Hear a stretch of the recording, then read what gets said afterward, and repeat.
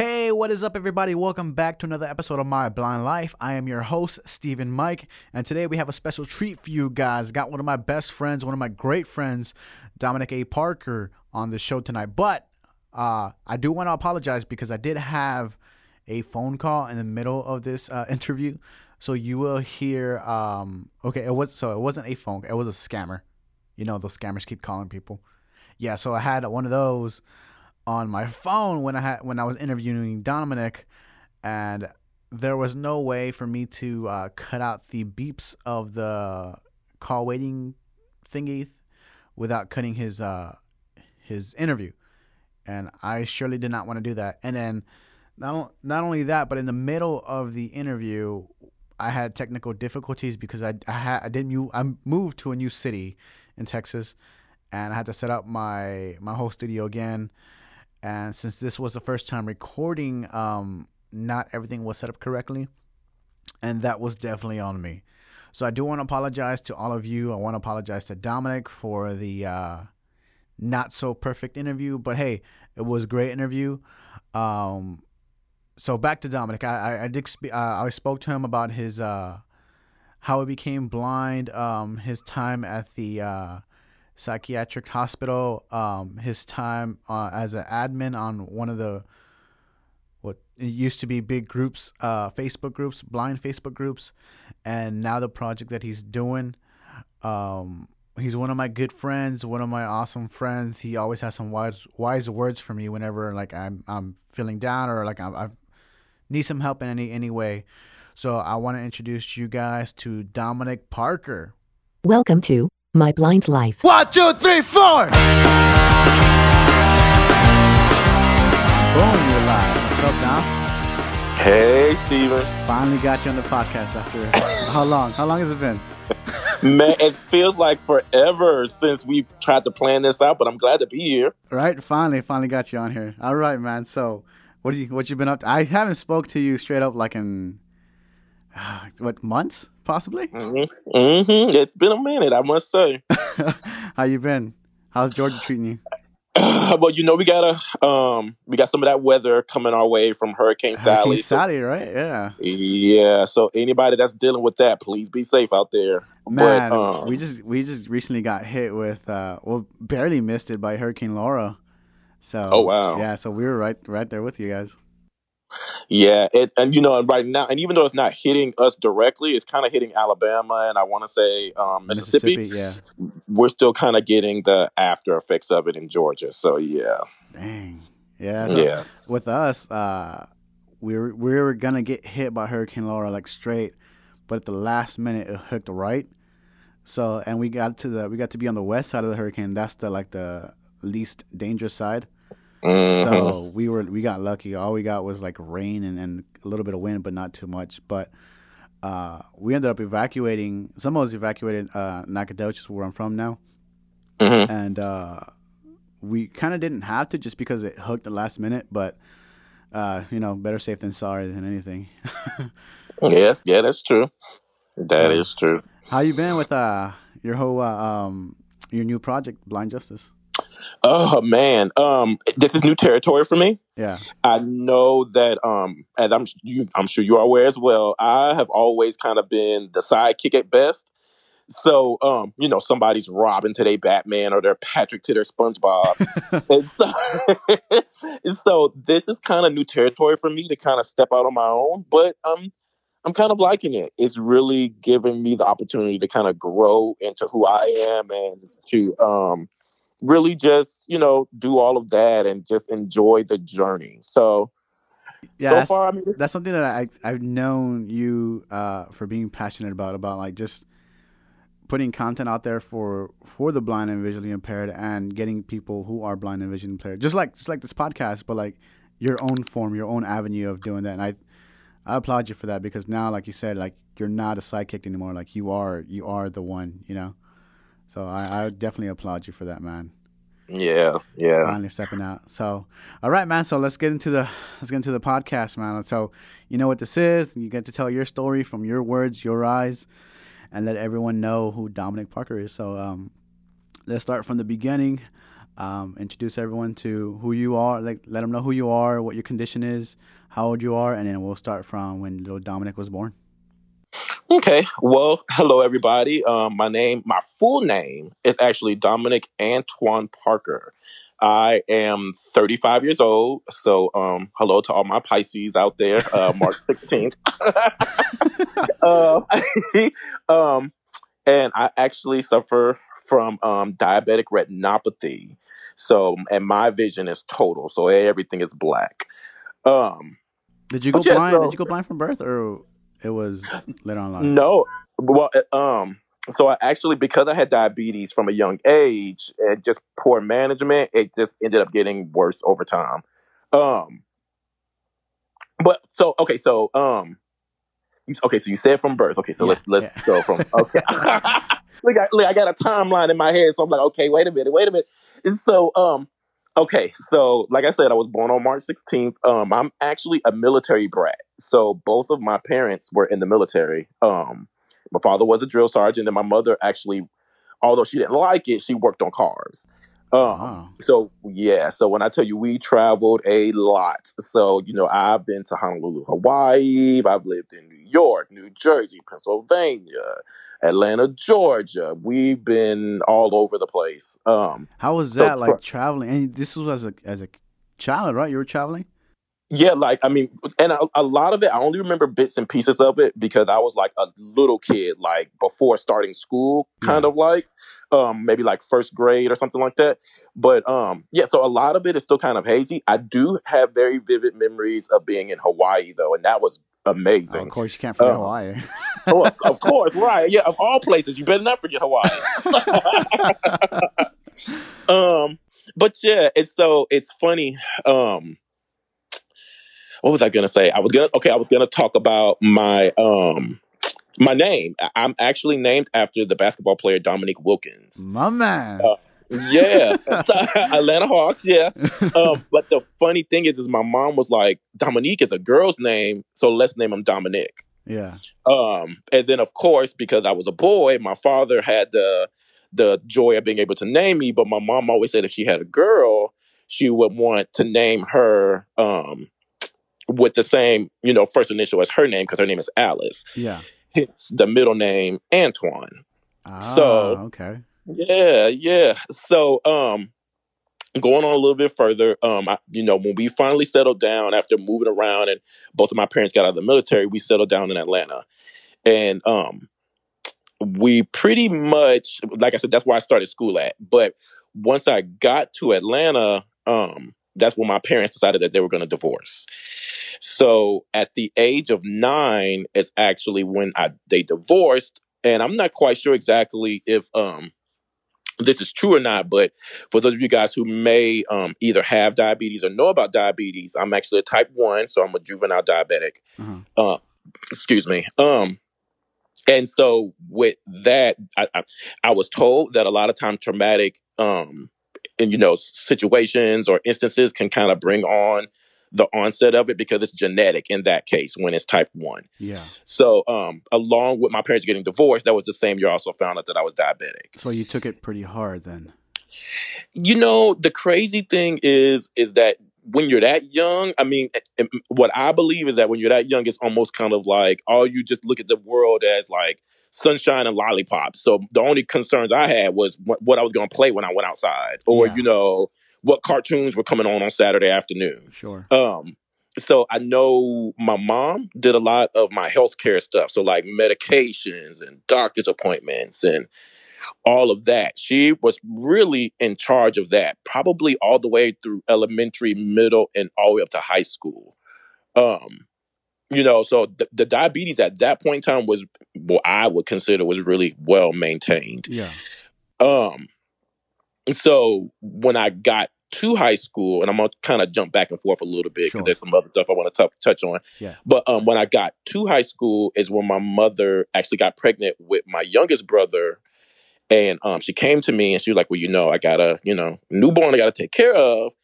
So I'm going to have to make sure that, you can kind of handle the diabetes. And at that point in time, it was like, one, I didn't want to be diabetic from, point number one, because it's like, okay, well, I got to take shots and I got to watch what I eat. And Yeah. I can't just be like all the other kids. So I never made my peace with it. Yeah. And So you were so thrown into the responsibility soon then. exactly, or at least like a build up or a work up to being able to be kind of, um, responsible on that level. Yeah. But I guess, at least from my eyes, I guess from having that kind of like thrown to the wolves aspect, I completely rejected it. Oh wow. Yeah, it was like, I don't want to deal with it. I'm going to ignore it, act like it's not there. And Yeah. the crazy thing about it is that, for those of you guys who may be diabetic or know about diabetes, especially type 1, you have to take multiple shots a day, to control, your blood sugar and things of that nature. I might have been taking one shot maybe every 2 weeks. Oh wow. Yeah. And that's And a because you lot, just rejected it? Like you just didn't yeah, care? yeah, I didn't want it. I didn't care about it. I felt like it was something that made me different. Yeah. And literally the times that I would take shots at that period of my life was only simply because I was like minutes away from having to be admitted to the hospital. Shit. Okay. Yeah. Drinking, partying, and just living, at least what I consider to be the life. It was crazy. And so, the bad part about it for me was that it was like, because I had all those years of having good management, thanks to my mom, um, it almost seemed as if I had a really, really strong bounce back, if you will. Like I was always, I would, I would get sick, I'd take a shot, and then bam, within a matter of hours, I'd be back to normal as if nothing had ever happened. Yeah. So it kind of created this false narrative in my mind that I was invincible. And you guys, this type of behavior like continued well into like my mid 20s. Wow. Yeah, I mean, just completely like demolishing my body. Um, and like I said, at the time, I just didn't care. So when I'm a, what age did that start where I know you said you were in high school, but do you remember what age or like what grade you were in when you started rejecting it? Like, no, I'm not going to take care of myself. so I was 15 when my youngest brother was born. So I'm gonna say my sophomore, junior year, And then well into your 20s. Wow. all the way into my 20s. Yep. Man. Okay. So, and it was crazy. So again, continuing to kind of go in this chronological order. Yeah. Um, so after graduating high school, I had a multitude of jobs. And when I tell you, I've worked as a bank teller. What else? I've worked as I don't even know what the job title is, but you know how like at like pavilions or like outside theaters and stuff like that, like the people who come set up the barricades and the Oh, and the yeah. gates and stuff. Yeah. Yeah, I've done that. I've worked at Walmart as a layaway attendant during Christmas time. No, Oh, mind you. man. Right, exactly. So yes, I got stories to tell. I was a cashier at Walmart. I did bagging and cashier at like Publix, at Kroger, which are grocery stores for those of you guys who may not know. Mhm. I've worked at a furniture store. I've been a dancer with a dance company called Atlanta Fever. Hold on. So you say dancer? Do you mean like stripper or like just what kind Look, of with a name dancer? like Atlanta Fever, you're probably like, wait a minute. So the way that I like to explain that to others is that some of you guys may be aware of I don't know if they still air it, but the MTV show My Super Sweet 16. Yeah. And so essentially our company was out there to cater to not vendors, but customers who held lavish parties like that. So let's say, like, for instance, Steven, you were like, okay, well, I want to give my daughter a crazy like 17th birthday party, and I want elephants and giraffes and monkeys and fireworks and Yeah. trapeze artists. You would call us up. And so our Oh. company, right? But one of the things that we offered was we would also, like, if you had the venue, we would bring the stage, we bring the lights, the platforms, the DJ, and then they also had a troupe of dancers as well. And so our job, while everybody was partying, was to kind of get out in the crowd, get up on the stage, and keep everybody who was partying engaged in the party and having a good time. So you're basically like the hype man. Yeah, I guess. I mean, yeah, I guess you can kind of see it like that. Yeah. Okay. And but so, but I mean, dancing like, hype man. Okay, I get you. right, exactly. Because I mean, we never got on, like, we never got on the mic. We never did anything like that. We just simply were there to dance. Yeah. So yeah, I was a dancer with Atlanta Fever. So no stripping or no exotic dancing. I'm trying to think of what else. Okay, the actual job that I had, that's probably the more interesting out of all of these, is I actually worked in a mental health prison as a mental health medical records clerk. Okay, all these jobs were before you were blind, correct? Correct. Okay. Just to make sure, because I don't want to like how was he doing all this while he was blind? I just want to make sure everyone knows this. Before Dominic went blind, these were his jobs. Yes, Right. yes, they were, and actually the job that I had at the prison was actually a job that when I started to lose my vision, that was the job that I actually had, was while at the prison, because I remember waking up one morning for work, and I guess getting up early enough to where I can turn my alarm clock off before I got up, which I'm notorious for. I need to stop that. And waking up to do so, and there being a big blur spot in the middle of my vision. Oh, okay. So yeah, but let me back up a little bit. There's some stories, of mental health prison stories. Oh man. So well, actually, let me go back to college. Okay, So yeah. when I graduated high school, I started having all of those jobs, and then after a while, I was okay, you know what? I got to do something with my life because I'm just floating around all over the place. So I had an uncle who actually went to Job Corps, and he suggested it. And so I wanted to go to the one in Atlanta, but the one in Atlanta, it had both boys and girls, but to stay on campus, you had to be a female. Yeah. And it was important enough for me. I was like, I gotta get away from home, so I gotta, leave. And it just so happened that one of the centers that was suggested was the one in Memphis, Tennessee. So I actually went there, and while I was there, I actually ended up learning, which I guess makes sense about the whole entire medical records clerk, was I actually ended up getting certified as far as like a medical receptionist, medical terminology, and then I actually ended up becoming a certified health unit coordinator. Oh, okay. Yeah, so that was kind of like my first kind of real experience. Yeah, like kind of like my somewhat of a college experience. Yeah. And the crazy thing, like, I was there, I was on SGA. We did. I was actually on a dance team, hence Atlanta Fever.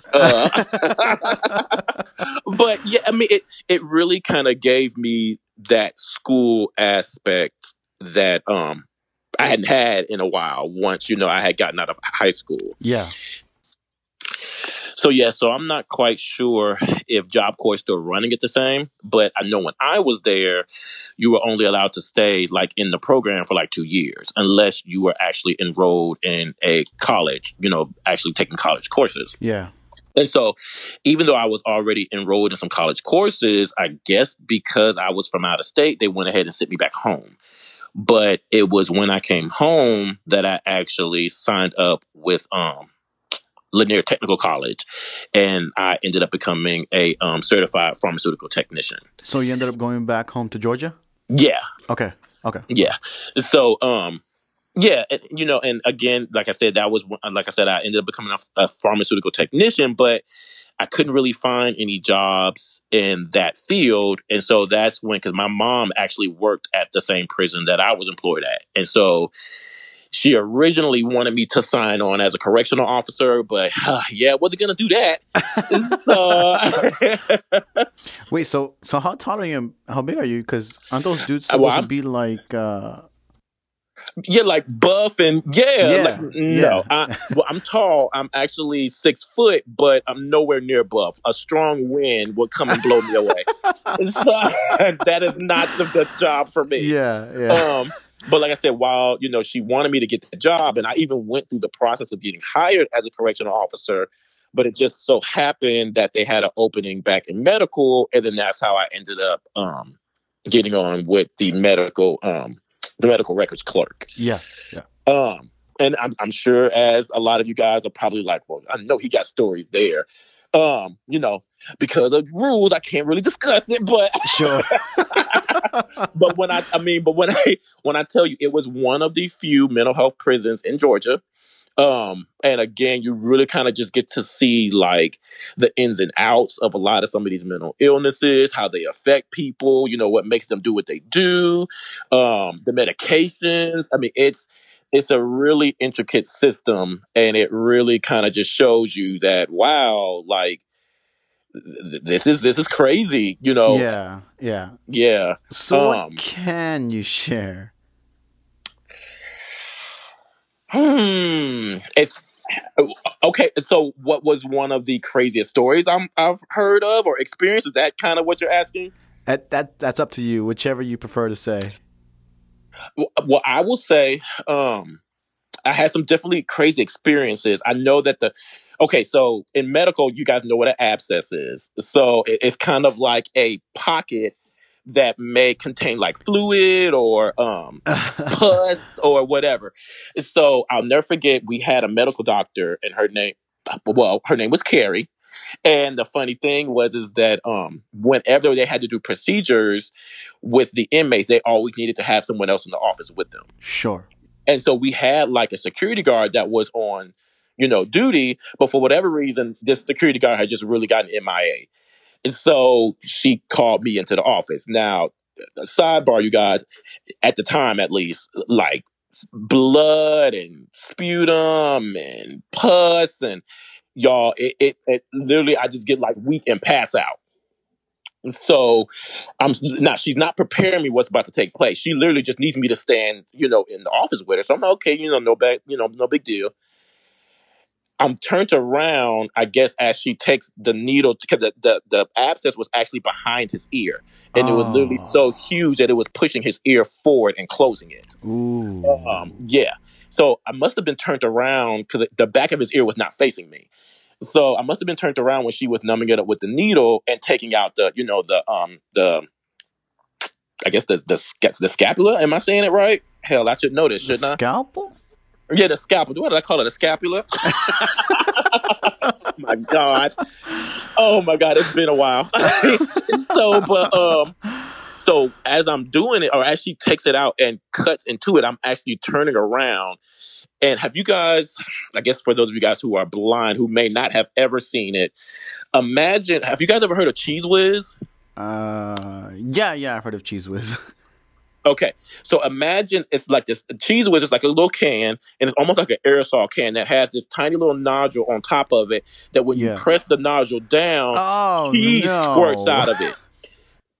When I tell you guys, I turned around and literally, as she's pressing this man's ear and the side of his head together, this pus is literally like squirting out of the back of his head. And I literally, oh my god! And not even the sight of that, but the smell of it. That smelled like pure like garbage, like rancid landfill garbage. That I literally started to collapse to the floor. Oh, man. And as I'm falling, the guard that was supposed to be in there happened to just walk by and catch me as I started to fall onto the floor. So my god. Yeah, it was bad. Oh man. You know, again, and I hope that this comment is not triggering for some. You know, when you talk about mental health, you tend to talk about like depression and things of that nature.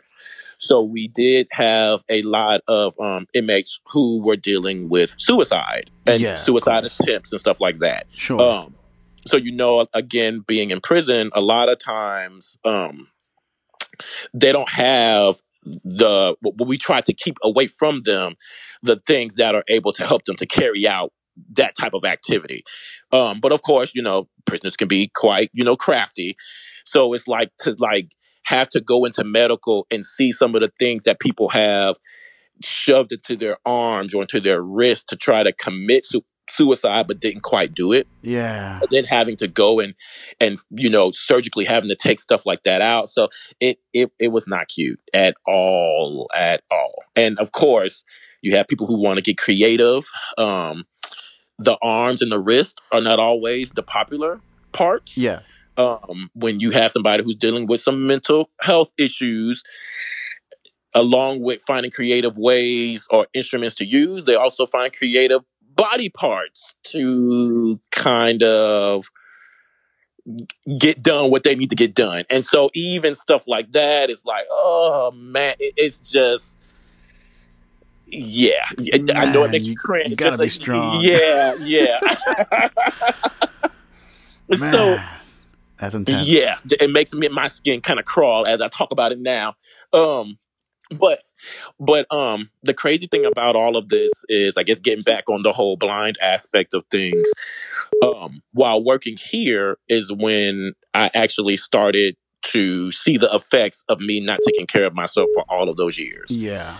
So, while I actually worked at this particular prison, I think me and a coworker of mine were on the way outside to go get some files out of like a shed. And you guys, when I tell you, it was like this like freakish spider that like literally must have dropped out of nowhere, like something out of like Arachnid or Spider-Man or something like that.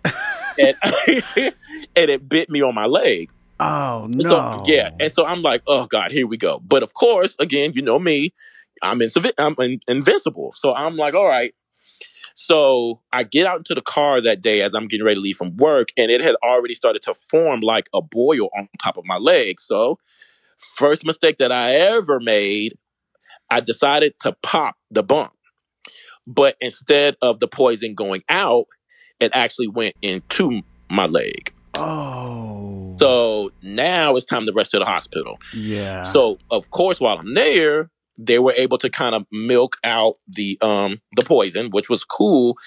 But they also noticed some signs of distress within my heart.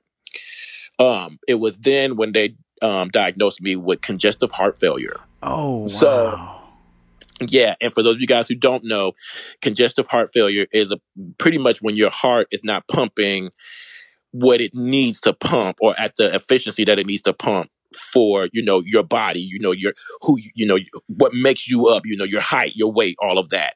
I believe you're considered to be in congestive heart failure if the numbers haven't changed when you reach 60% or below. So at that time, they start surgery. They're trying to make sure there's no blockages to see what they can do. And I have to start doing exercises to strengthen my heart. Yeah. So it was at that time that I was able to strengthen my heart above 60. So I'm actually no longer in congestive heart failure. But again, while at the hospital, my father comes to visit me. And I remember being on the top floor and having like the windows like wide open, curtains drawn back. And for some strange reason, I didn't even think about it. But my father was like, is the light really hurting your eyes? Because it's like you're really straining to see. And so I was like, I guess, I don't know. So he's like, well, we're going to take you to the doctor when you get out of here. So he schedules me an appointment to see my eye doctor. And my eye doctor's like, well, I can see the effects of the diabetes on your eyes. So we need to take you to see a retinopatist. So I go, okay, cool, And by this time, I'm in and out of doctor's offices, so it's no big deal to me. I don't care. Yeah. I go to see the retinopatist, and of course, that's when they're like, at this point, they had noticed that the veins in the back of my eyes had been leaking blood into my eyes instead of supplying oxygen. And that the blood had started to create scar tissue on my retinas. Now, at that point, they had a couple of options. One, they needed to do surgery to go in, take the scar tissue off the retinas and stop the bleeding from the back of the eye. Sure. Then they also needed to go in and dry up the excess blood that had now been pooling in my eye. And to do that, they needed to give me ocular injections. All I had to hear was injection and I was out of there. I don't want to have no shot or nothing. So, like the majority of my life, I, again, acted like it didn't exist. I didn't want nothing to do with it. That was just that on that. Well, again, which catches me up to what I was saying earlier. One morning, I was getting ready for work. And before I could even get up to turn the alarm clock off, I had like this in the middle of my vision was like this little tiny little gray blur spot. Now I can see everything around the blur spot, but right dead smack in the center, it was just gray. So of Wow. course now I'm freaking out. Yeah. So now it's time to go to the emergency room. So I'm like, you guys got to do something. You got to fix this. What's going on? And at that time, the emergency room was like, we can't do anything. All you can do is just have, go to your eye surgeon and, see if they can fix it. Mm-hmm. So now at this time, I have to get the eye injections. They have to do the surgery. They have to do all of these things. So of course I toughed it out. They gave me the ocular injections, and they actually were able to go in and remove the scar tissue from the retina. But the way that the doctor made it sound was that, imagine taking a sheet of paper that has duct tape on it and trying to peel the duct tape off without tearing the Oh, piece of paper. damn. So yeah, so needless to say, the more they peeled, the more retina was being detached. So after a series of about 8 or 9 operations, my doctor eventually, because it was like after each operation, it was like, okay, well, it got worse. And then the next one, he'd be like, well, this one is going to be the one that's going to fix it. You're going to be good. Then it would get worse. Well, this one is going to be the one to fix it. You're going to be good. And then it would get worse. And so finally, at one point in time, he was just like, I'm not doing you any good. I'm just going to have to stop. And so if something becomes available, like artificial retinas or something like that, then I will, throw you in the, I don't want to say test subject, but you kind of get what I'm saying, like the trial, Oh, yeah, yeah. right, for that. But he was like, aside from that, we're just gonna have to stop. So what he did was, is he actually put oil on the inside of my eyes, and to keep my eyes, formed in, circles. Because for those of you guys who blind who know, when you're like a muscle, when your eye is not being used, it will, draw back up. Yeah. And then of course kept me on eye drops to kind of, make sure that my eyes stay strong enough and would be able to withstand the surgery. Yeah. But the journey is not over. So, so before all this started, like, so how old were you when this happened? Because, like, honestly, man, fuck. How old were you? So the blur spot actually came in December of 2012. So I would have been 27, going on 28. Oh, shit. So not even that long ago. Okay. Mhm. All right. Yep. Yep. This year will actually be in December. This will be 8 years, 7 or 8 years, one of the two. I believe 8, but I'm not quite sure. Yeah. Okay. So before we go into your blindness story, all right, you do have the other part of you that I know of. You do identify as a gay man. Yes. Okay. So at what point did you find out about yourself? Find that out about yourself? You know what's crazy? And when people ask me this, I don't never have like that aha moment of, it was May 13th and 1922. I don't. I mean, for as long as I can remember, I can always just remember, you know, being that way or thinking that way. Yeah. Now, one thing that I will say is, growing up, well, I refer to it as being green. I would say probably well into high school, like, never really interested in sex. Never really like, getting, all, chasing after, men or Yeah. whatever. Like, I just that never. I would probably say not until like maybe my junior or senior year, or possibly even on my way into college. That never Yeah. really was a thing. Okay. Okay. I'm trying to think if it had to have been sometime. I mean, I would venture to say maybe freshman or sophomore year, where I was kind of like, okay, I see something happening here. Yeah. So, so I know for some, because I have some friends that I spoke to about this, and when they had their aha moment or their coming out moment, their families were accepting but not fully accepting. How was your family, or how was your family's reaction when you had your aha moment, or you finally started to figure yourself out? So, I guess the easier part of it for me was that I remember I told my friends first. That was number one, and they were kind of an easy kind of, I guess, a test run, if you will. because the crazy thing is like when I tell you, I never had really even been immersed in gay culture or the lifestyle like that until I got to college. So having like other people to kind of bounce off of or to kind of really understand, I didn't have that.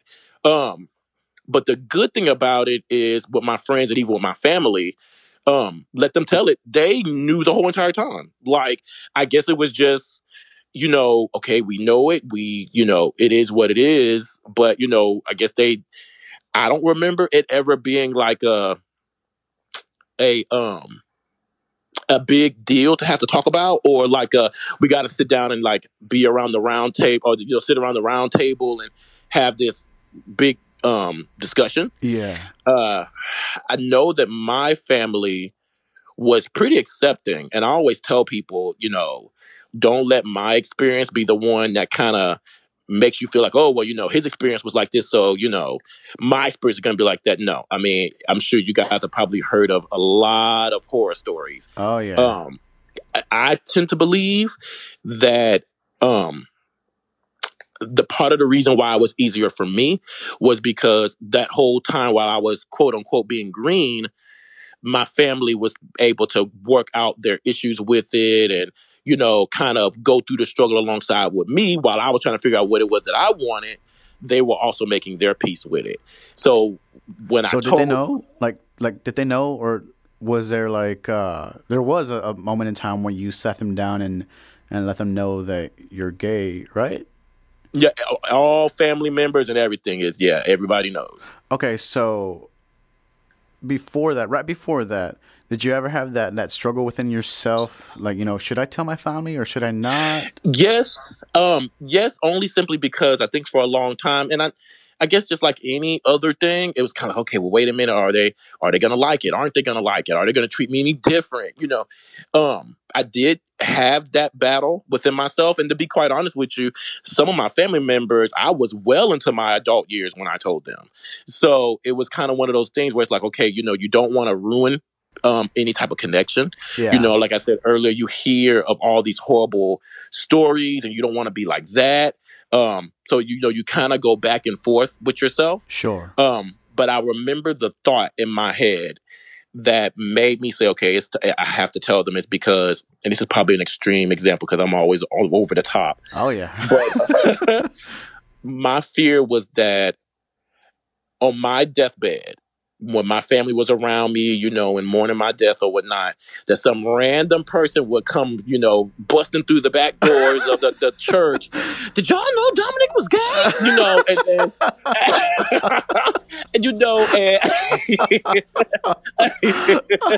And then like to have that look on the people who were supposed to know me the best, to see their look on their face, like, wow, yeah, we knew Dominic, but we really didn't know Dominic. Yeah. And I always felt like, if nothing else, they at least deserve to know it. Yeah. It's unfortunate because I have heard stories where some people had to hide it until their deathbed. Yeah. But fortunately for you, you had the good side of that. You didn't have to hide it, Yeah. And and I always, and again, my heart and my prayers go out to those who are still dealing with it and, are at a, stuck between a rock and a hard place. Because like, even at this point, I'm lucky to say that I've never really had to deal with any hate crimes, any discrimination when it comes to that, at least. As far as, and again, people talk, so I mean, you're not gonna be able to stop that. Of course. But as far as, anybody coming to me personally and saying anything disrespectful, or as far as me being homosexual, I've never had to deal with that. So I guess in ways it's good, I guess, Yeah. So, okay. So you did say, so I do want to mention that, Dominic, you are black, correct? I am African American, yes. Okay. Oh, African American. Yeah. Right. I'm trying to be politically correct. Yeah. I don't know if some of you may not know, but me and Dominic are boys. Like, I've known him for quite a while. So I don't think there's anything that I would say that would offend him, and vice versa. Absolutely not. But so okay. So you say you haven't received any discrimination because you're homosexual, but has there anything been because of you're black? What I tell, the list is endless. The one, or at least the first time that I recognized that, I'll say it like this. Now, like I kind of alluded to earlier, I was the token many things growing up in school. So I was the token gay guy. I was the token black guy. I'll never forget. I had a vast array of friends when I was growing up. I think I want to say like my sophomore year, and I had a good friend. Her name was Jessie. And when I tell you, me and her were inseparable. Wherever we went, we were together. It was just me and Jessie. We had other friends, but me and her were inseparable. Yeah. I would never forget. One day, I ended up going to Jessie's house because I guess it was just time for us to link up and stroll the neighborhood. And but she wasn't ready. And so, her mom invited me in. I remember her father was in like the rocking chair in the living room, and Jesse's room was actually off of the kitchen, strangely enough. But the mother was in the kitchen cooking. And I'll never forget, she was making cabbage and kielbasa. And so she was in the kitchen, she was cooking, and I sat down at the table. And the funny thing is even to this day, when I asked Jessie, she was like, well, she knew you were gay.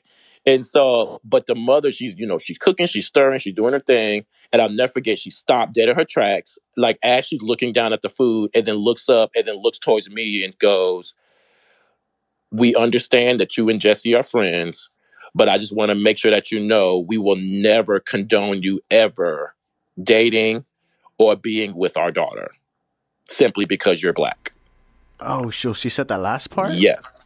Simply because you're black. Yes. Oh, and again, shit. she stopped and she continued to stir.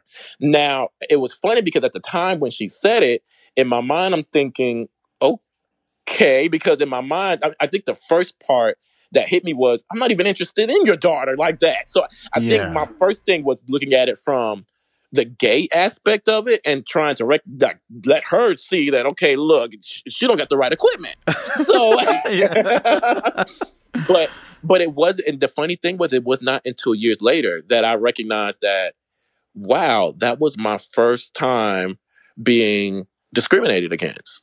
To pretty much somebody to tell you that simply because of your skin color, you will never be good enough. Even if by in some alternate universe, I were to want to date Jessie, to pretty much be told that no matter how good you are, no matter what you do, what you bring to the table, simply because of your skin color, you will never be good enough for our daughter.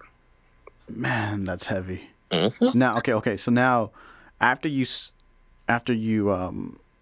you looked at it through a black man's eyes, but what did you feel? Like you said, because you saw it through a gay man's eyes, right? Right. Okay, so now after seeing it through a black man's eyes, what was your thoughts? So it's funny because, and like I said, years later, so I was well into college. And it's funny, shout out to my mom. She actually always said, Dominic, you went to Memphis, Tennessee, and you found your black. So, because again, like I said, that was my first time really being like submerged in like black culture, gay culture, all of that. Yeah. So, it was funny because again, it's something about being around people who look like you and like the same things that you like and understand your struggles that really makes you feel a whole lot more empowered. And so, like I said, I don't think it really dawned on me because again, like I said, till I got to college, because when I was coming back from college, the first thing I wanted to go do was to go run and be with Jessie. And, all of our friends, coming back from college on spring break or summer break or winter break. Sure. And again, being immersed in black culture. And now I'm hearing all of these things and I'm witnessing other people having had gone through some of the same struggles that I was. It instantly brought back up that same scenario. And that was when I was like, wow, that was my first time ever experiencing that. So now I'm actually seeing it through black eyes and going, wait a minute, this is what really was said. This is what really was done. This is what she thought. And it just really just made me look at her and just the whole situation differently. And let me say, to Jessie's defense, she did say that, I don't know if she ever confronted her mother about it, but she did say that, she didn't agree with it. She didn't like it. But as far as I knew, that was the only thing that was said or done about it. Wow. So, yeah. So, this is right after college, right? This is actually when she said the thing to me about what her mom had said, that was actually the same day of it. Because like I said, Oh, yeah, but at okay. that time, I'm again, like I said, I'm more focused on the gay aspect, and just so I don't know if she said it in from the aspect of maybe she looked at it at the same way that I looked at it from the gay aspect, but like I said, it wasn't well into my college years that that happened, and that I came back and I was like, well, wait a minute, um. Funny enough, if you want to hear a second story involving Sure. the same individual, um, The same? this not her mother, but this time Jesse. Oh, Um, okay. so again, coming back from college, we're partying, we're doing our thing, we're drinking, yada yada. So again, going back to the dancer background, we would we would go to parties, and again, it'd be a whole ton of people at the party, and music would be playing, and we would be dancing. And although to this day she still blames it on her being drunk, she wants me to dance with her. So at this point, I'm like, look, I don't want to dance with you. Again, didn't I tell you don't got the right equipment? So but again, so finally she convinces me to dance with her. Yeah. But she wants me to like grind all up on her. And I'm like, look, I'm barely up dancing with you. I really don't want to grind on you. And so she goes, I hope you know that if you don't dance with me, all I have to do is throw myself on the ground and scream. And if somebody, wait Oh. a minute. And if somebody calls the police, all they have to do is see that you're black and I'm white and you're going to jail. Ooh. This is from the same girl whose mother had told me what she told me while I was in high school. Yes. Now, again, like I said, when I talk to her now, well, we really don't communicate like that now. I mean, we're friends on Facebook. But when I confronted her about that in the past, according to her, well, I was drunk, and so again, I'm one that believes, again, hey, people do crazy things when they're drunk. But to me, that still is no excuse. Yeah, of course. So I kind of felt like maybe somewhere deep down inside, she truly did feel that way. Yeah. And not to mention, you said it in front of tons of people who also didn't, see anything wrong with what you said. Although a couple of friends that I was with did kind of notice it and then decided to kind of distance themselves from that crowd. It was at that point when I was like, okay, yeah, I gotta change my friends, my environment, and just all of this. So yeah. So, like, was she ever known to like joke around like that at all? You know? Not and it's funny whenever I look back on it, again, because like I said, we had a large group of friends. She never, from what I can remember, ever said anything, directly to me, Yeah. even in a joking kind of way. And the funny thing is that I would have probably pegged some of our other friends to be the first to say it. I don't know if it was just something to where maybe she felt more comfortable with me at a certain point in time. Yeah. Because I mean, we had known each other since like the 8th grade. So I don't know if maybe she just felt comfortable or whatnot. But I never, never were there any like derogatory terms dropped. Never did she ever, even allude to anything like that. I just always thought we were better than that, I guess, in ways. So. Wow. Mm-hmm. All right, man. All right, so let's go back to when you first started losing your vision. When you had that gray spot and that whole duct tape thing. What was going through your head? What was happening at that time? Okay, so after about the 8 or 9 surgeries, and the doctor's telling me like, "Look, dude, I'm ultimately doing you more damage than none. So I'm gonna stop." And like I said earlier, if we come up with something, then cool. If they apparently, well, at the time when he told me, he said that they were getting a lot of what's the word I'm looking for? They were doing a lot of advances when it came to artificial retinas. Yeah. So that, he was saying he could see like maybe 15 years later that maybe they would be starting to kind of advance with stuff like that. So like I said, he did the whole thing with putting the oil in my eye drop, stuff like that. Sure. Well, while going through that struggle, my labs end up getting off. I end up going to my primary care doctor, and come to find out, I was now in the process of going through kidney failure. Oh, Dominic, come on, man. When do you get a break? That's what a lot of people said. So it was like, are you kidding me? So by this time, it's Jesus. like, okay, you know what? We got to start you on dialysis. Your kidney is about to fail. It had gotten bad. So luckily, by the time I started dialysis, a couple of the nurses were like, we really think you would be a good candidate for a kidney and pancreas transplant. So I'm like, what? I heard of a kidney, but never a pancreas. And so she was like, yeah, we really think you'd be a good candidate. One, you're younger. So we feel like the operation will go a whole lot better. And we just really feel like we should, kind of put your name on the list. So for those of you guys who may not know, when it comes to diabetes, especially if you're dealing with type 1, your when you're dealing with type 1, your pancreas produces no insulin, nothing. Essentially, the pancreas is just there taking up space. Whereas with type 2, which typically you tend to find in a lot of people who are older or maybe overweight, their pancreas produces some insulin, but it's not enough to compensate for, their weight or how much sugar that they're taking in. Yeah. So I didn't know, and from what I'm understanding, a lot of people don't know that there's an actual pancreas transplant. But luckily, I dialyzed for like 2.5 years, and then they called me in for the pancreas and kidney transplant. So the good thing is that now I am the happy recipient of a kidney and pancreas transplant. Um, because of the pancreas, I am no longer considered diabetic. Oh. Yeah. So and ironically so, the one thing that caused all this havoc in my life, along with me just being stubborn and bullheaded, the diabetes is no longer here. So, as I'm sure many of you guys may know as well, um, transplants are not meant to last forever. So it's kind of one of those things where you take care of it as long as you can. You cross your fingers and you do everything you're supposed to do, and you eat the right way, and you do all of that, and then luckily you'll get the best chance of longevity out of the organs. But at this point, yeah, I don't have diabetes anymore. Oh, Um, that's so good, man. yeah, Well, there's your break. right, exactly. um, I don't have to dialyze anymore because of the kidney. And then, like I said before, I actually do not have congestive heart failure anymore, but I do have high blood pressure. And then right now, the main thing that I'm dealing with is just taking care of the transplants and then dealing with the sight loss. So was it like right after the surgery is when you found out you weren't diabetic anymore, or how soon after?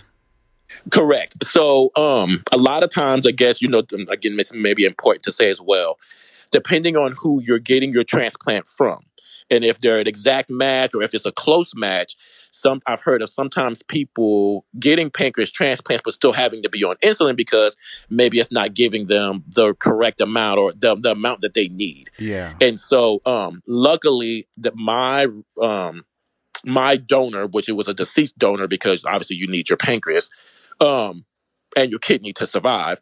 Um, but because mine was a deceased donor, they actually happened to be a perfect match for me. So let the surgeons tell it, as soon as I got up off the operating table, it was like, it's the connection. Insulin started flowing out, kidney started working, and Thank God. everything was, yeah, like it was meant to be. So So how did you feel knowing like, hey, guess what? I'm not diabetic anymore. What was your thought process and how did you feel at that moment? it was funny because, of course, it was like sheer excitement and joy and all of that. But the crazy thing was, is I always tried to keep in my mind the fact that this was somewhat of a blessing. Well, not somewhat, it was a blessing. Of That this was a course. blessing, and that I needed to take good care of it because it's funny. One story, when I was actually in the hospital, I had already gotten the transplant and everything, and I'll never forget. I could not sleep. So I had the doctor prescribe me some Ambien.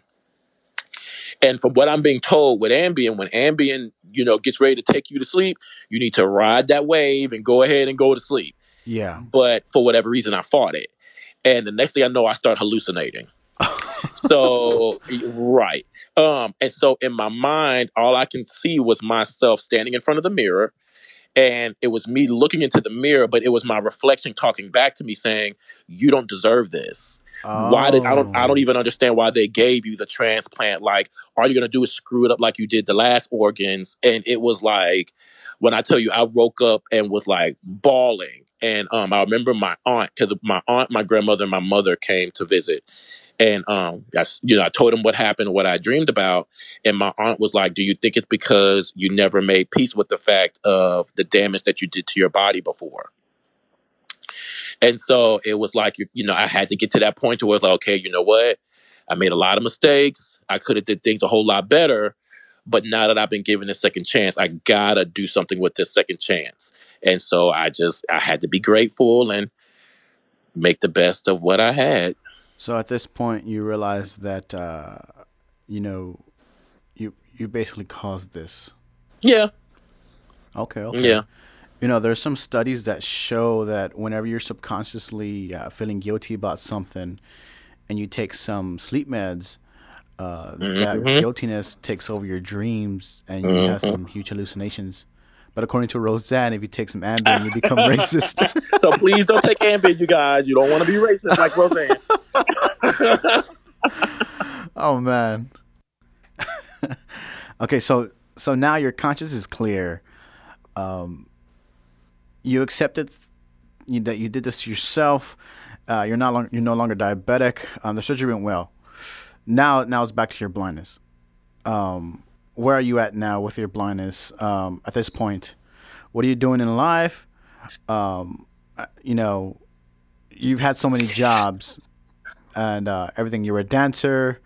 You you did all. You're living it up basically. Right.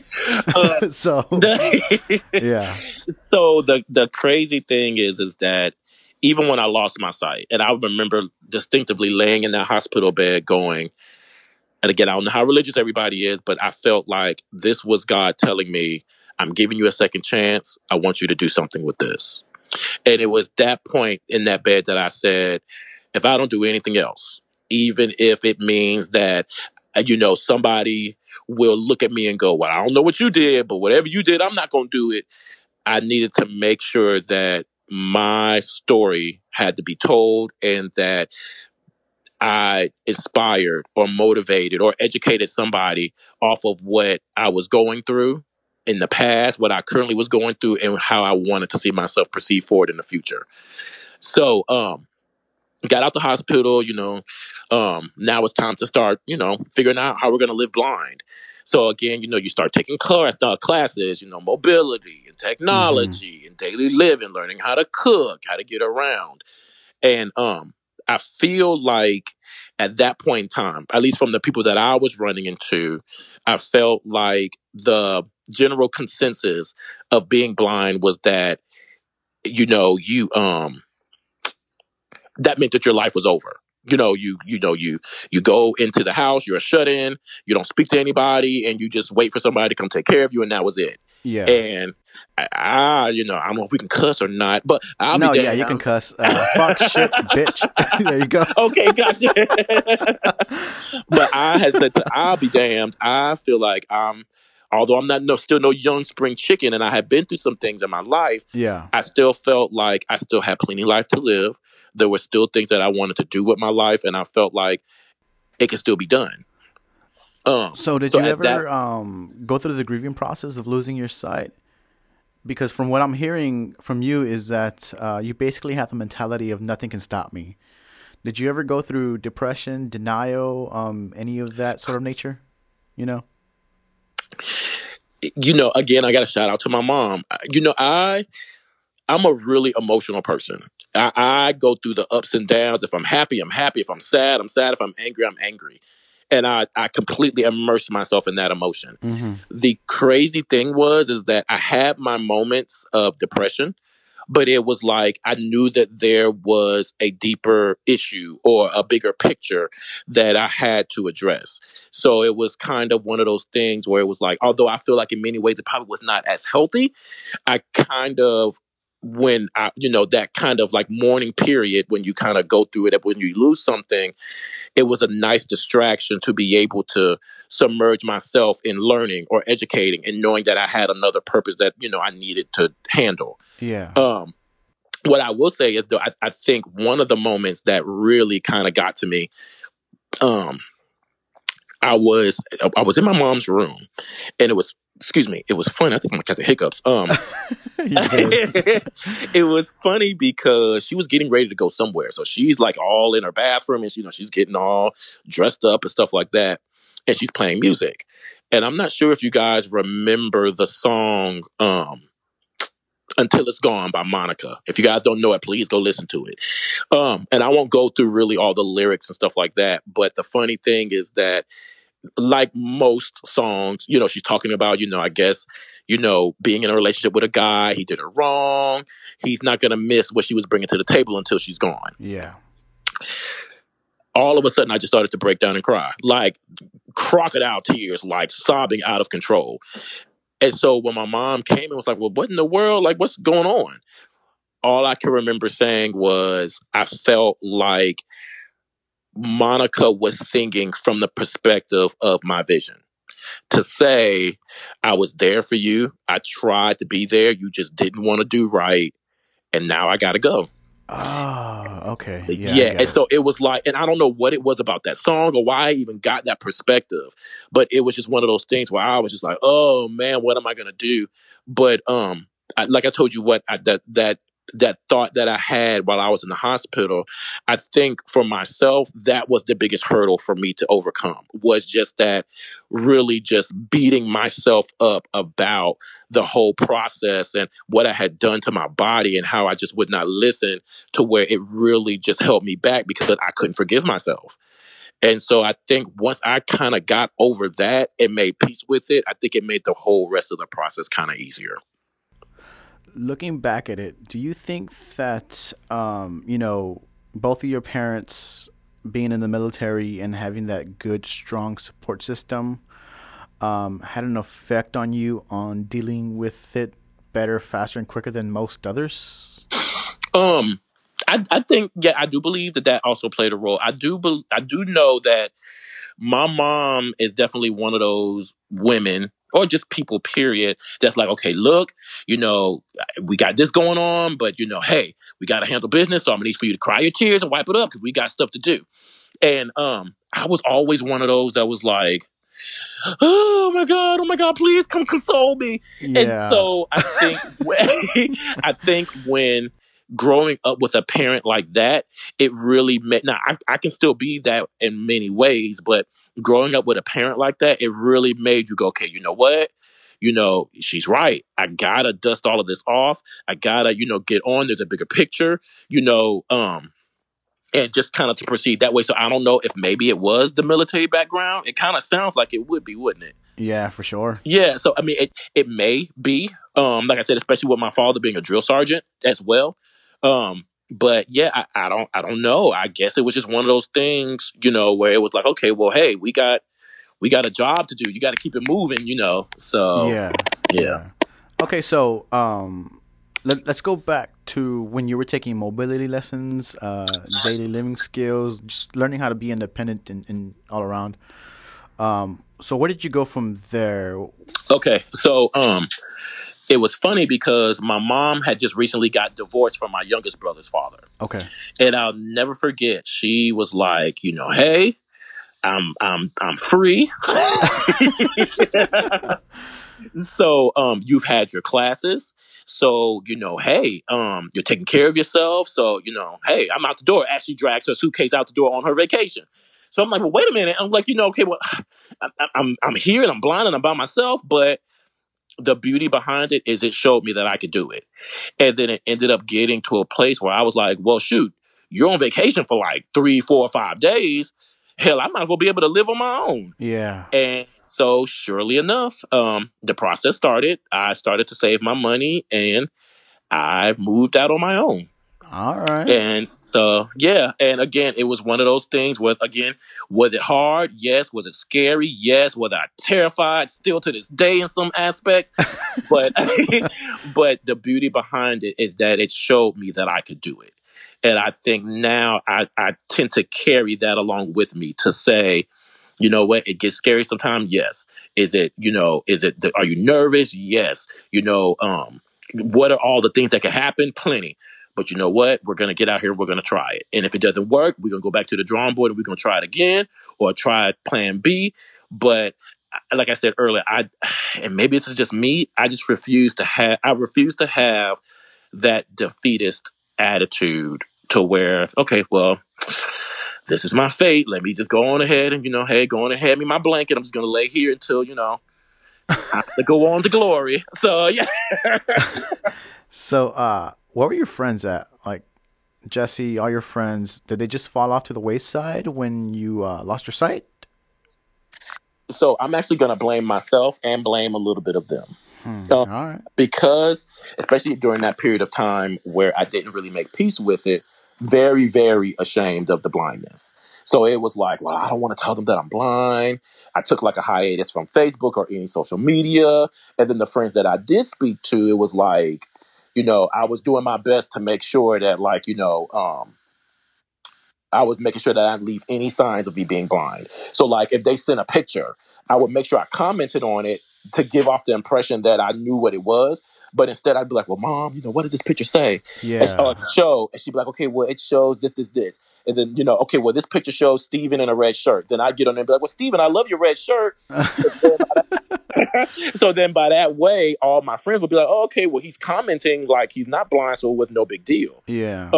But kind of like with my parents or my family and the gay thing, I think this also gave myself the opportunity to make peace with me being blind as well.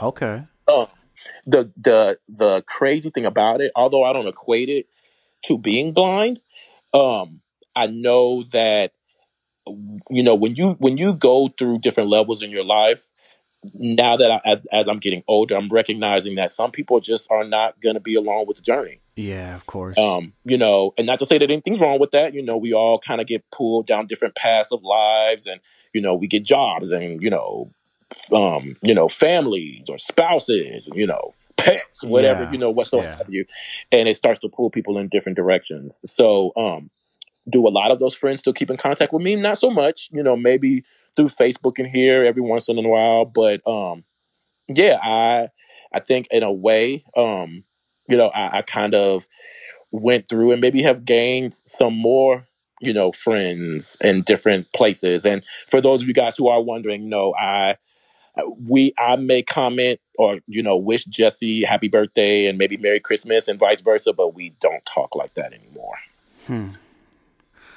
Okay, so since your friends basically did fall off the wayside, was there any point that you felt alone because you had no one to lean on?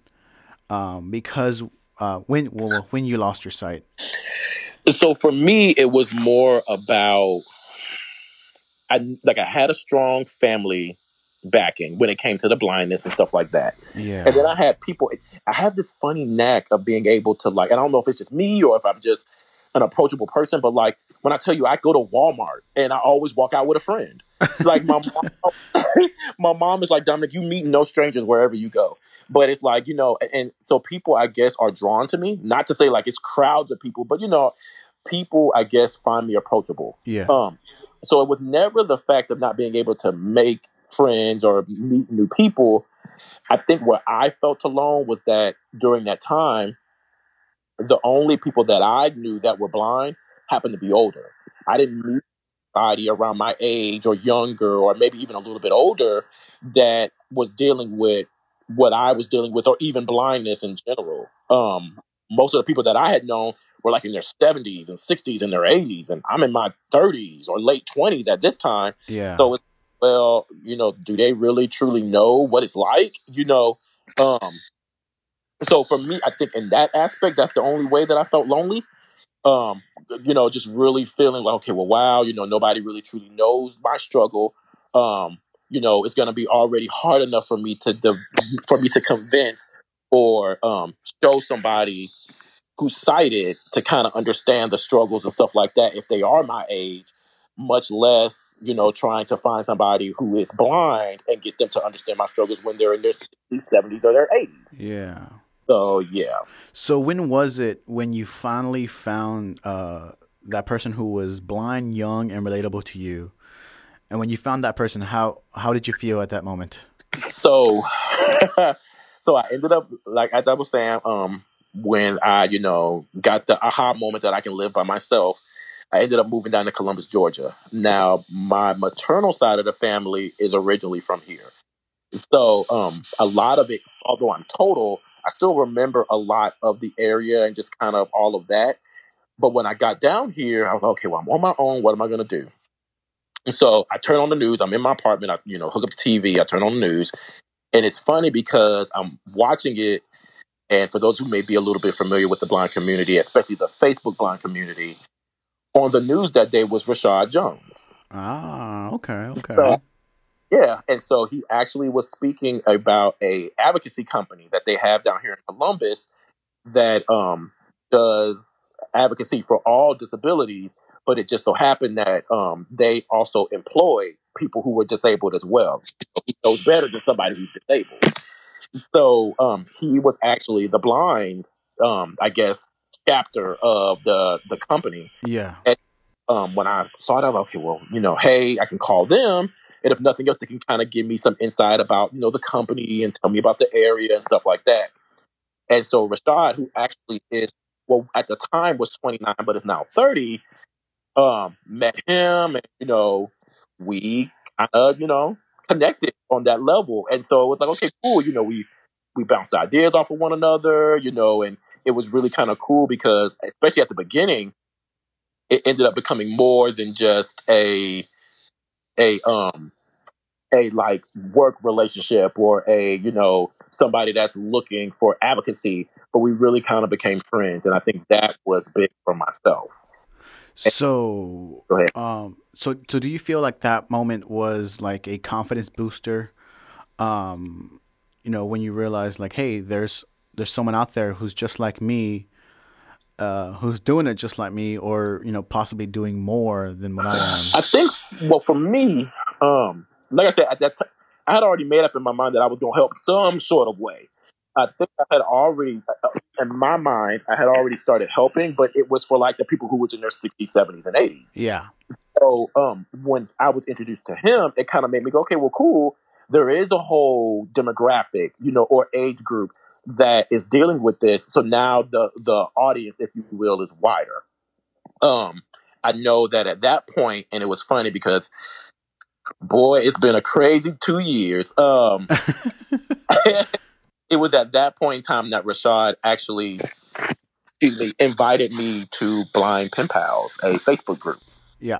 And so, was in there and kind of doing my thing. And I'm like, okay, well, it's people from all over, and recognizing that the blind community was really, really huge and, all of these things were taking place. And so I was like, okay, well, cool. Now I can kind of You branch. sound a little muffled. Is that better? Yeah, yeah, that sounds good. Okay. That was the time where I was like, okay, well, cool. There's all these people. The community is a whole lot bigger than I thought it was, and so now I actually can kind of branch off and do the things or set out and accomplish some of the stuff that I was doing or that I wanted to do on a bigger scale, and even with more people internationally or people in my age group, younger, older, all of that. All right. Okay, so now that you found the vast majority of blind people ranging from this age to that age, living here all the way to there, what was your next step? What were you going to do? What was your plan? What was going on through your head that, you wanted to do? So it's funny, Rashad had always talked to me about feeling like I had a purpose. And even when he was saying that, he didn't know about me wanting to do something bigger. But he was like, I feel like you got a purpose. I really feel like you need to follow it. So it was funny, maybe a week or two after joining Blind Pen Pals, I ended up, well, Rashad actually tagged me in a video. And the video was actually done by an individual by the name of Chris Jones. And he was just talking about his opinions about the whole blind community and all that kind of stuff and how things were going down. And he was like, you got to see this. This guy's going off about the blind community and he's saying this and he's offending all these people. But Rashad actually tagged me in the wrong video. He actually tagged me in a second video where I guess Chris was coming on to apologize, but then also hand out or give out different opportunities or make people aware of different job options that the blind could have. Yeah. So when I first saw it, I was like, okay, well, cool, let me share this, let me connect with this guy. So we started talking, we became pretty cool. And as time went on, he as well was like, dude, I really feel like you can do something. So we sat down and we talked, and I told him, I was like, well, one of the things that I always thought was interesting was that in Blind Pen Pals, it's like a couple of thousand people that's in this group. And I was like, the funny thing is, it's like, I always felt like with all of these people in this group, it was like if we were all in a room. It was like these people didn't even know who was standing next to them. Yeah. So I said, okay, you know what? I would like to actually interview some people that's in the blind community and just at least give them the opportunity to kind of, tell us what they offer, if they got any information, if they, can do anything for the blind community. And in that way, we can kind of start that fellowship or that connection, if we will. So, of course, Chris was like, go for it. So I was like, okay. So I started it up. And that's when This Is Us, which is actually what I'm over now, started. So when This Is Us got started, in the midst of that, Chris was actually going through some things as well. And he posted about it in Blind Pen Pals, and they told him that they didn't approve of it. So he then decided that he was going to leave and create his own group, and then he decided to invite me as well. Mm-hmm. So I'm like, okay, well, all right. And when I was brought over into this new group, which is the Blind Lounge, he was like, well, I would really enjoy if you would kind of be over the content that we put in here. So I was like, okay. So again, I'm thinking, okay, well, cool. I'm all these ideas that just sprung out of nowhere. I was like, okay, well, cool. I'm gonna do it. And the thing that I will give Chris and the Blind Lounge is that it gave me that confidence and the backing to be able to kind of start doing that stuff. Like I had the opportunity to learn how to edit, because when I tell you before, it was like, hello, my name is Dominic, scratch, scratch. And, I'm trying to move the phone and you can hear the phone moving and stuff. And the phone's not on me. It's looking at the ceiling. So the good thing about it was that it definitely gave me the opportunity to perfect my craft.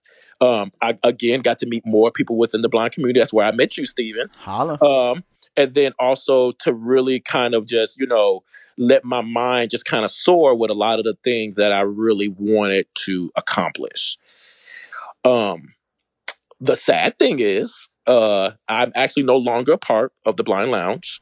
So before we get into that, let's Okay. talk about what are some things that you put out, like in regards of content, and what was the reaction of everyone in the group, and how did you feel finally meeting all these people that were responding to you, and seeing your vision finally coming into fruition? So, content wise, so obviously I had brought over This Is Us. I actually started up a talent show, sir. And so yeah, so that throat clear was because Steven actually did participate in the talent show. So thank you for that. Yeah, well, there was some controversy that happened with that, but we'll discuss that after the show. Yes. But like I said, I started the talent show, which actually I ran for 3 seasons. So it was, in my opinion, it was pretty successful. I started a show called Jiminy Cricket's Corner. And that pretty much, I always had this fascination with advice columns. And so I always felt, okay, well, if people ask me questions, then this will be my opportunity to kind of give them my spin on it, and kind of, to tell them like what I think or maybe give suggestions or advice. And the name came from the fact of I love the character Jiminy Cricket. I love how he was Pinocchio's conscience, all the while still learning and stuff as he went along. And so it kind of just lined right on up. So I was over that. What else? There's a couple of other things. What else? Okay, I actually was on a panel called Triple Crown, which was actually a panel of guys that just talked about guy issues and how they worked in the blind community and stuff like that. Let's see. I was a part of a show called Real Talk, where essentially we did talk about things. But we had to, whatever it was that we talked about, we had to always promise to come to the table with the real, and not have, no bias. We couldn't, well, I guess in a sense that what makes it good is if you have a bias. Yeah. But, but, to be unfiltered, raw, and just uncut about what we believed and what we thought and, how those topics affected us. Okay, okay. There's got to be some others that I'm forgetting, but those were the ones that I was actually over. I mean, I was a part of other shows, but those were the ones that I actually created. So at this point, you're busting out all this content. You're being so creative, and basically the mastermind of everything that's going good in this group. And I know because I was in that group, so I saw everything you were doing. At the beginning of the podcast, you were talking about not being a sidekick anymore. Why aren't you in this group anymore at this moment? I would like you to elaborate, but that's up to you. It's up to you. You don't have to if you don't want to. So what happened? Why aren't you in this group anymore? And what went on? So, and you are right. Growing up, I felt like I was always the sidekick at best. I always tend to come with a lot of empathy and understanding for other people's situations or circumstances, a lot of times while putting my own on the back burner, which is cool. In a lot of ways, I'm cool with that. But because of that, it also a lot of times leaves me to feel somewhat neglected, if you will. Yeah. So the way that the Blind Lounge kind of fell into that was the fact that when I got into the Blind Lounge, because essentially it was Chris's group, I pretty much divulged all of my time, my effort, my energy, everything into making sure that we advanced the Blind Lounge forward. Sure. Now, again, and I'm not going to fully blame him for it because, again, that was a conscious choice that I made. Sure. Yeah. And, again, for about a year, the Blind Lounge was solely what I had. Like that was what like I said, I put my blood, sweat, and tears into. As time progressed, a lot because the Blind Lounge was a private group. As time progressed, a lot of my family and friends who were wanting to keep up with a lot of the things that I was doing could not, simply because it was like, okay, well, we know you're putting out this content. We want to see, we want to participate, we want to engage. But if we're not a part of the Blind Lounge, we can't. Yeah. And I'll never forget my grandmother, my mother sat me down and it was like, we want to support you and we feel like your content will help, but we can't. And if your true goal was to help as many people as you could, you do know that there are people outside of the Blind Lounge that could take this help as well. Mm-hmm. So, okay, yeah, you got a point. And even at this time, I can't tell you the back and forth that I went through internally of thinking, oh my God, I'm betraying the Blind Lounge, I'm betraying Chris, all of this that's running through my mind of like how can I possibly even fathom running and taking my own stuff? So I sat down with him and the rest of the management team, and I was like, okay, look, I really do believe that it's time for me to really kind of just take my stuff and also go out to a bigger platform. Now, I'm still going to post in the lounge, but I also want to make the stuff readily available to, everybody else who, wants the content as well. So I know you and him were really close. And so you were really close with someone else that was in that management role. How did him and the other ones that were in the management role take the news that you were leaving? Did it put a damper in y'all's friendship? Because I know you guys were really close, like brothers at one point. Yeah, and the crazy thing is at the surface, when I initially told management, and more particularly him, he seemed to be down for it. He was like, hey man, that's your stuff. You do that. There's no way. How dare I ask you to not do that, or to tell you can't take your own content out. And so, of course, at the beginning, I thought, okay, well, cool. And so this actually took place during season 3 of the talent show. So I thought, okay, cool. The talent show is almost done. When the talent show is done, that's when I'm going to, go ahead and make my steps, to doing what I need to do. So, of course, I got the backing of management. Everybody's cool with it. Everything is good.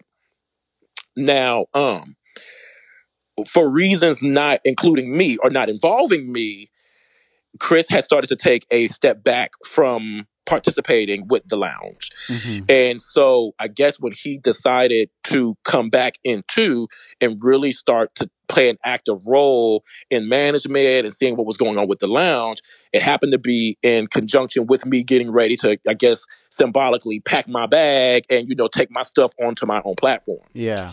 So it got to the point where I was like, okay, well, remember I told you I was getting ready to, take my stuff on and do my thing. And the reaction was, wait a minute, what do you mean? Where are you going with your stuff? Mm-hmm. And so at that point in time, I wouldn't say like a really big blow up, but an argument ensued. And, at that point in time, that's when I, confronted him about, hey, you haven't been really doing this. You haven't been really participating.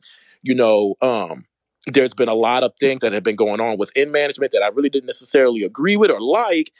And I think that maybe it might be time for me to step down from management as a whole.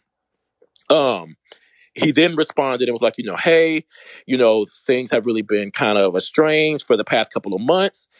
I think that if you're going to step down and leave management and take your stuff onto a bigger platform, you probably should go ahead and just leave the group as a whole. Oh, So shit. in my mind, I'm thinking, okay, well, surely, this is not the end story.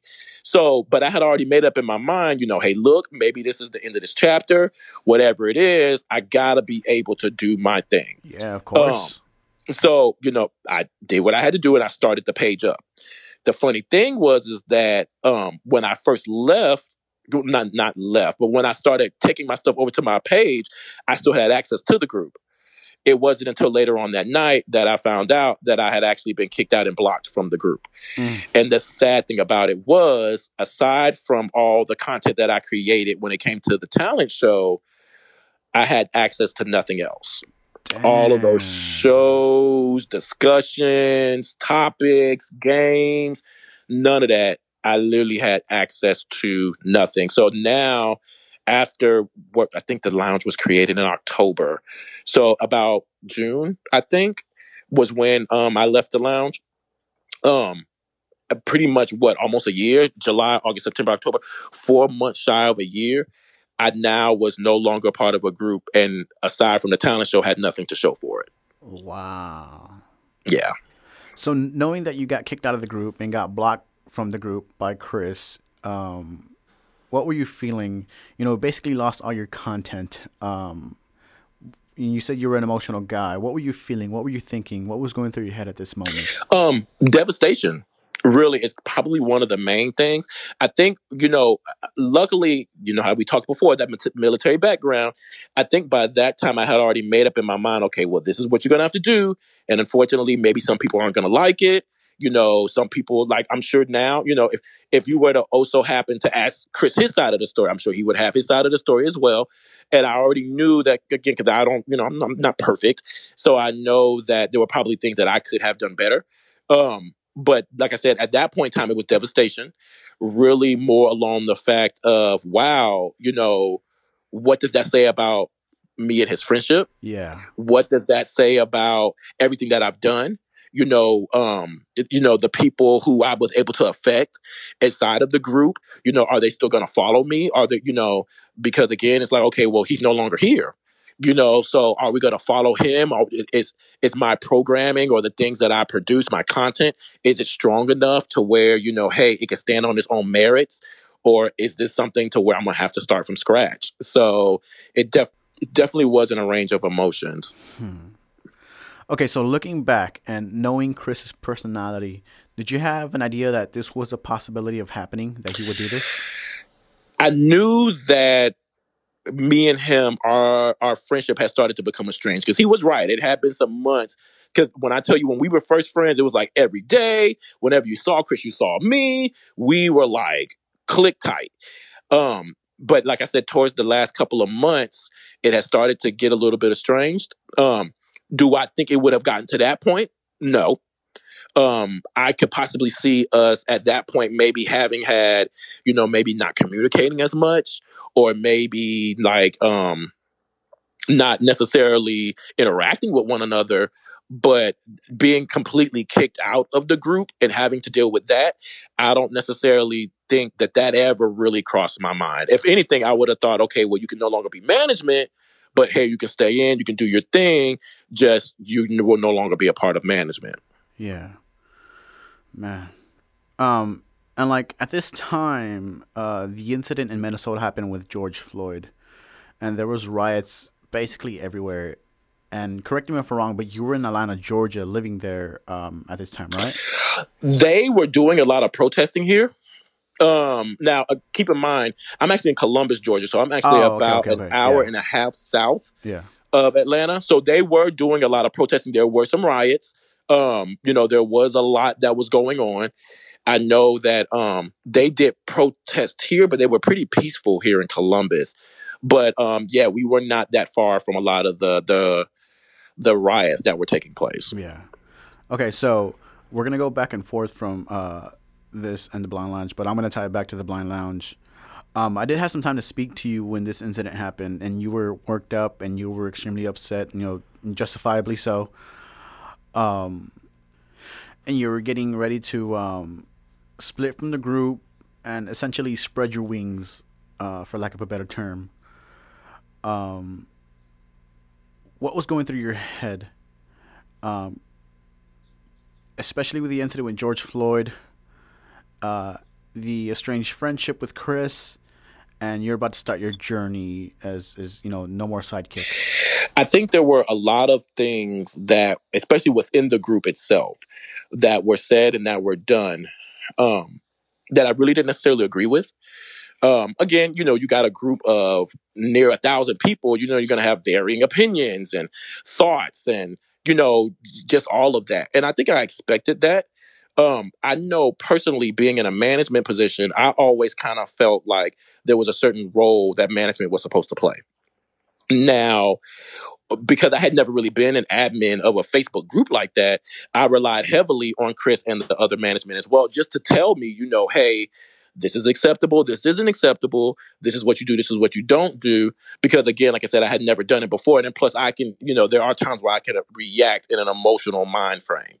So I knew that I needed some backing on that. But even when I was getting the instructions, when I was being told what to do and what not to do, I just felt like there were a lot of things that were being said, or a lot of behavior that was being tolerated that I definitely felt like was not supposed to be tolerated. So, for instance, there were posts, obviously, from different individuals that were going up that were necessarily talking about like how they didn't agree with the riots. They felt like people were just complaining. That we were just causing unnecessary issues that were taking place. Right. Now, in my opinion, I kind of feel like, okay, well, as a group, if we're not going to allow any of this, let's take it down. Like, whatever we're going to stand on, that's what we stand on. But I'm a big believer in, if you're going to do something like that, it has to be unbiased. If I like tomatoes and Steven likes, I don't know, string beans, we can't say, well, there's no vegetable talk in here, but take down Steven's votes, but leave mine up. Yeah. That's not fair. If we're going to follow it, it needs to follow it across the board, regardless of the opinion or the bias or what we personally believe. And I think that within management, that was one of the things that we struggled with the most. And I think the reason why the George Floyd and the Breonna Taylors and all of that was very controversial was because I already felt a certain type of way, especially being African American, but also looking at it from the aspect of, you guys are letting this go by. The black side of me is saying, oh, hell nah. And then the management side of me is saying, I don't know if I can stand behind this. I don't know if I can. Because up to that point, whenever anything happened within the lounge, it was a united front. This is what we believe. This is what we're going to do, whatever. And I think I've always had a strong sense of morals and ethics that I always said, okay, I'm going to stand behind it as a man, and I'm going to stand on my foundation. And, for the good or for the bad. And so it was kind of like, for so long, at least in my opinion, there were things that we were allowing that I just could not stand by any longer. And I was just like, yeah, I'm going to have to just go ahead and just turn my badge in and, give my 2-week resignation. Before you decided to step down from the management role of the group, what were some things that you were doing to state your opinion and state what Dominic is thinking, what Dominic is doing about the situation, aside from being a person in management of the group? It's funny because you're actually reminding me a lot of this stuff. And so, like I said, at this point in time, I think everybody was slowly starting to see the cracks in management, or at least what I like to say. Yeah. And so for myself, I was like, okay, well, you know what? Probably okay, so maybe where I was wrong was that I felt like my morality and my ethics were way too strong that even though we had all decided we were going to have a united front, there were just certain things that I was not going to stand behind. Sure. So a lot of times when people would post, the crazy off the wall stuff, a lot of times I would go in and be like, okay, well, management says this, but as Dominic, I believe this, and this is what I'm going to stand on. And so, just for instance, if somebody were to say something like, okay, well, I think, that what they did to George Floyd was good. I will come in and say, okay, well, as management, I'm going to take the professional route and say, I don't agree with that and I don't think that's right. But as Dominic, I'm going to tell you, you need to take that shit down because I don't like it. I don't appreciate that. So you see what I'm saying? Yeah. And so I think that was, and again, like I said, I think that was the time that you really started to see the little tiny cracks forming in management, because now I'm at an aspect where I'm like, okay, no, I can't sit back and just watch this. Like, what does that say about me and my core values and what I believe in, to be able to just sit back here and just say, wow, Dominic, you're okay with this type of treatment? Like, look at what happened. Like, I hate to go back to it, but look at what happened with me and Jesse's mom, or me and Jesse. And so it was like, wow, you just sit back and just, okay, well, it doesn't affect me because I'm not George Floyd. No, I mean, I always tell people George Floyd could have been any of us. 100%. Blind, young, older. As an African American male, I could have easily been out in that street, and that same thing could have happened to me. It could have been my brother, my father, my uncles. So again, in knowing that, I felt like I was not doing any justice to who I am. Yeah. As a man, at being black, or to even any of my other fellow black people, by not being able to stand up and say, okay, you know what? I don't agree with this. I don't appreciate this. So I need to voice what I think and stand on it. So you had a voice in the group. You had a loud voice in the group. You had a platform to stand on and speak on what you felt and what your opinions were. How did it feel going against the grain, going against the management team of the group, and speaking up against racism and speaking up against what was wrong during that time in our nation? Yeah. It felt liberating in ways. I had always been kind of an outspoken kind of guy, but I felt like for that period of time while I was there, to kind of have that moment where it was like, okay, well, I can't say this because I'm management, and I got to make sure I, type everything out and it sounds politically correct and there's no issues and it spell check. It kind of felt liberating to be able to say, okay, you know what? I'm going to say how I feel. I'm not going to be filtered. I'm not going to do any of that. I'm just going to just stand on my own and do what I got to do. I think the sad part about it, though, was that I knew that by standing up and saying that, although I knew some people would back me up, I also knew that there were going to be some people who probably didn't like what I said and were probably not going to want to be connected to me. But in that process as well, because like I said, I was essentially going back on one of our rules as management, that was also going to have an effect on me and Chris's friendship as well. Wow, that's pretty heavy. So, okay. So you finally left the group. You got kicked out. You left the management team. You got kicked out of the group, and then you got blocked from the group. And now you're on your own, standing on your own 2 feet again. Just like throughout your life, you find yourself where you have to stand up on your own. What happens next? And so again, and this is really kind of my first time, because like I said, I was always the sidekick. So this is really my first time of just being able to stand here and go, okay, you know what? It's on me. Whatever choices I make, they fall back on me. I get to deal with the repercussions, the consequences, and all that. But then whatever rewards I get, whatever accolades, whatever compliments, it all comes to me. So I actually went ahead and started a page on Facebook, blind_justice, the way I see it. And really, I've just, everything that I was doing before, all my ideas, all my content, all of that, I was able to, start doing it. And so it's funny because I've been really kind of putting into it here recently, a lot, probably like within the last beginning of August. What we talking about here? Maybe about 2 months now. Yeah. Or going on 2 months. So it really kind of gave me the opportunity to go, okay, you know what? Wow, now I'm really kind of getting that that affirmation that like the people who like the page or the people who are following it or commenting it or sharing it, they're doing it because it's me. They're not doing it because, they may enjoy the lounge or maybe because somebody in Blind Pen Pals told them to do so.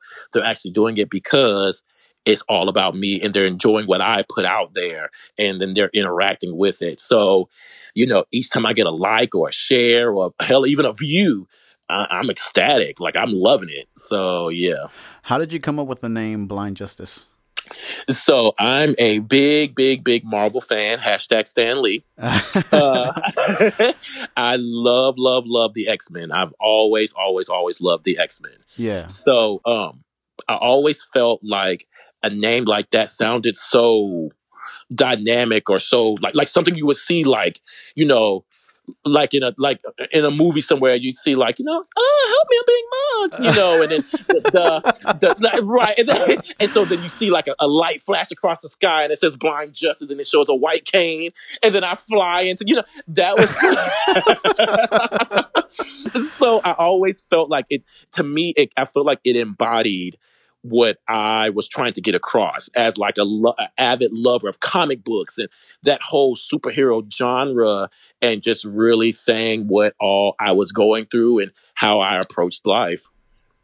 Yeah, yeah. So thinking back, I don't know if you see this or not, but the military background, standing up for yourself, standing up on your own 2 feet, standing up against racism and letting everyone hear your voice because you did have that platform. Going against a team that didn't back you up, voicing your opinion against everything. Do you think that was a precursor to the name you were about to choose?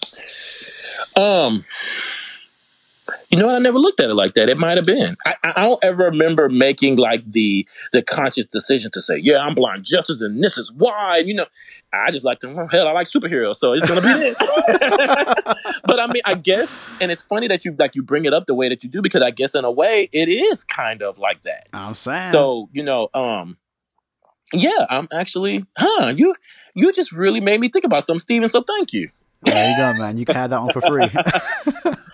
So, okay, I want you to name some of the content that you're putting out there and describe what it is exactly because everyone knows. And you do interview people, right? Yes. Okay, cool. And if anybody wants to reach out to you, we'll get the contact information later.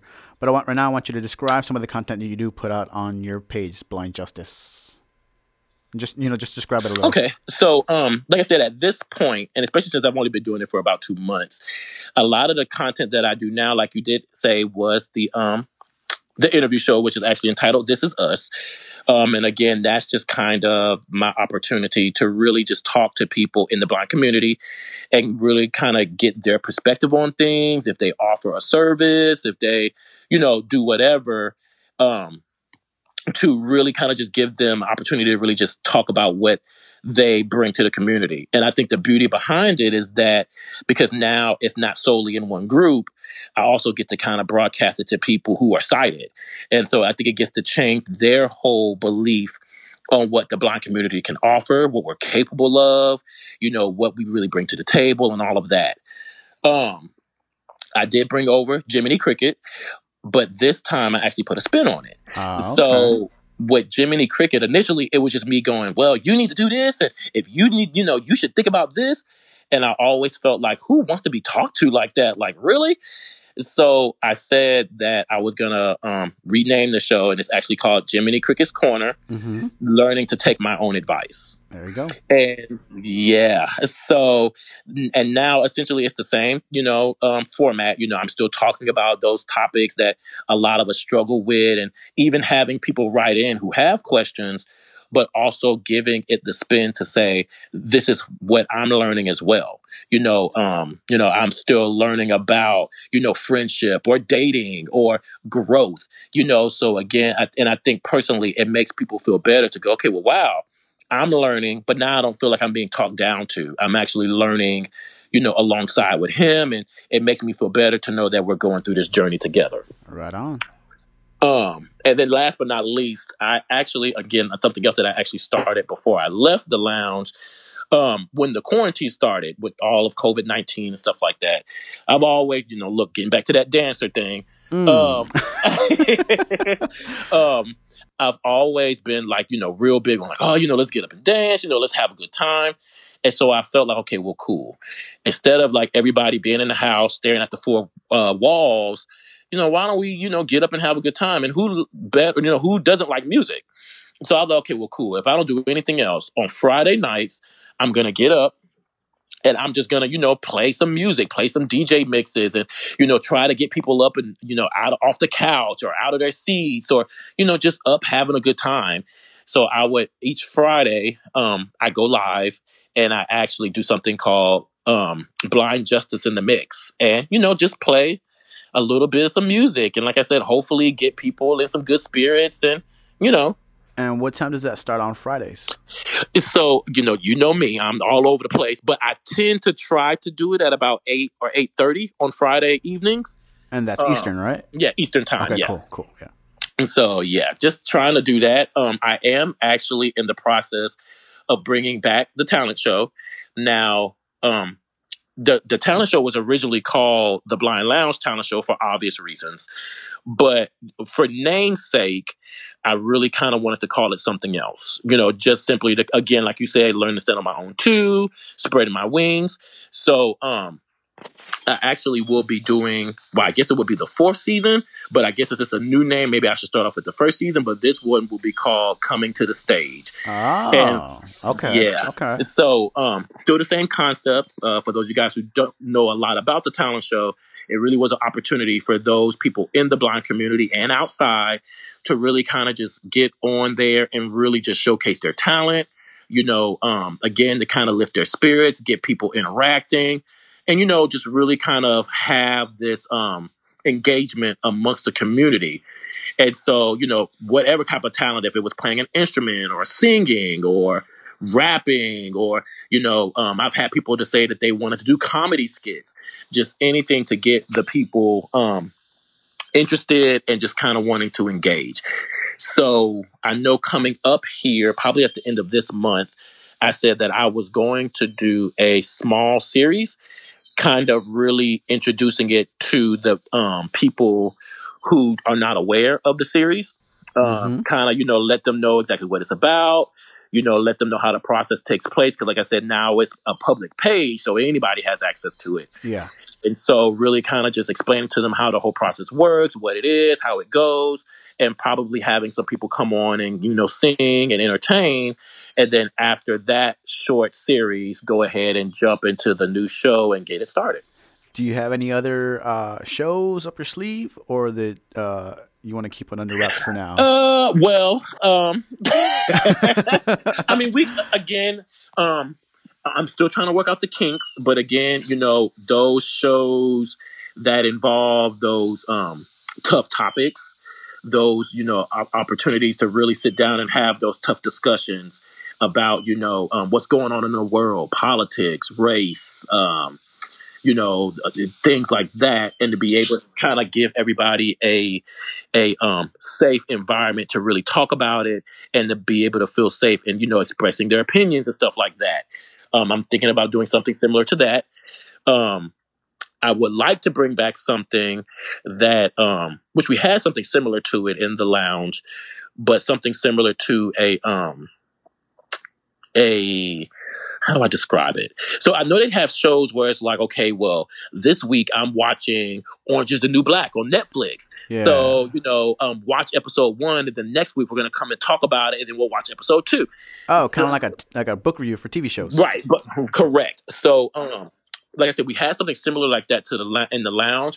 So I'm thinking about doing something similar with that and bring it back where, we just kind of pick a show on each of the different platforms and watch it and kind of give our own little synopsis, if you will, and kind of discuss. So. Awesome, man. Hell yeah. But, yeah. So now we've reached the end of your story for now. So looking back from everything you've been through, from traveling as a military brat, battling diabetes, from saying, fuck it, I'm not going to take care of myself, to going blind, the divorce with your parents, having to tell your family that you're gay, the issues you had within the Blind Lounge. What are some things that you would like to share? Some wise words, some inspirational quotes that anyone that is listening to it. So I actually have a couple. Sure, go ahead. The first one is going to be know your worth.